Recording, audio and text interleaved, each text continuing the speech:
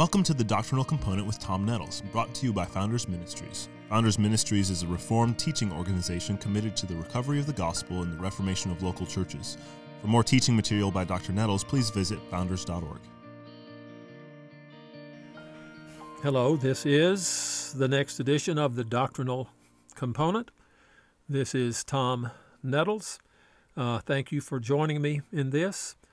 And we will continue our study of 1 Timothy chapter 3, verse 16, as we look at this confession, this great confession, that is the mystery of godliness. Now, we looked at the reality that this is a confession that has brought together the church of the living God, and we discussed why it is called the mystery of godliness. But we need to see something about the form of this confession also. We are pretty sure that this is in the form of a hymn, probably something that was sung in the early church. It has internal rhyme that would make it easy to remember. This internal rhyme is carried on by 6 different verbs that are all in the same tense. The word manifested or revealed, and then the word vindicated, and then the word seen. Then the next line, the word proclaimed. And then the next line, the word believed on. And then in the next line, the word taken up. All of these are sort of in the middle of those phrases, those 6 respective phrases. They're all in the same tense, and they rhyme. And so it makes it very memorable, and a way in which people could say it together, and it would have a rhythm to it, it would have a rhyme to it, and it would stick very well in the minds of people. Now, apparently, these six lines constitute 2 stanzas of 3 lines each. He was manifested in the flesh, vindicated by the Spirit, seen by angels, is the first stanza. And then the second stanza is proclaimed among the nations, believed on in the world, taken up in glory. Now, if we examine this carefully, we have sort of a key to the interpretation of this, as we see that it is what is called a chiasm, that it is kind of like an X shape. The lines of affirmation merge in the middle and then move out again to the extremities. And so if we were to look at the lines that coordinate with each other, we would see that it begins with the incarnation. He was manifested in the flesh. And then it ends with Christ being taken up in glory in his glorified flesh. So those 2, the first line is A, then the last line would be actually A prime. The second line, vindicated by the Spirit, then, would be coordinated with believed on in the world. On one, we have the work of the Spirit in working in Christ, justifying him in all of his labor, showing him indeed to be the Son of God. And then that's line B. Line B prime is believed on in the world. That is the work of the Spirit in vindicating the message of the gospel, bringing about regeneration, bringing about repentance and faith, developing affection for the truth in the hearts of sinners so that their response is to turn away from their sin, see the excellence of Christ, see his necessity for forgiveness of sins, and embrace him. And so there's a vindication going on in the life of Christ during his incarnation, and then there is a vindication of his message and his work as he is preached in the world. And so then we have a line C is seen by angels, and immediately it is followed by C prime, proclaimed among the nations. He is seen by angels. They were throughout his ministry. But then the proclamation of the gospel is left up to not angels, but to sinners who have been converted. He is proclaimed among the nations.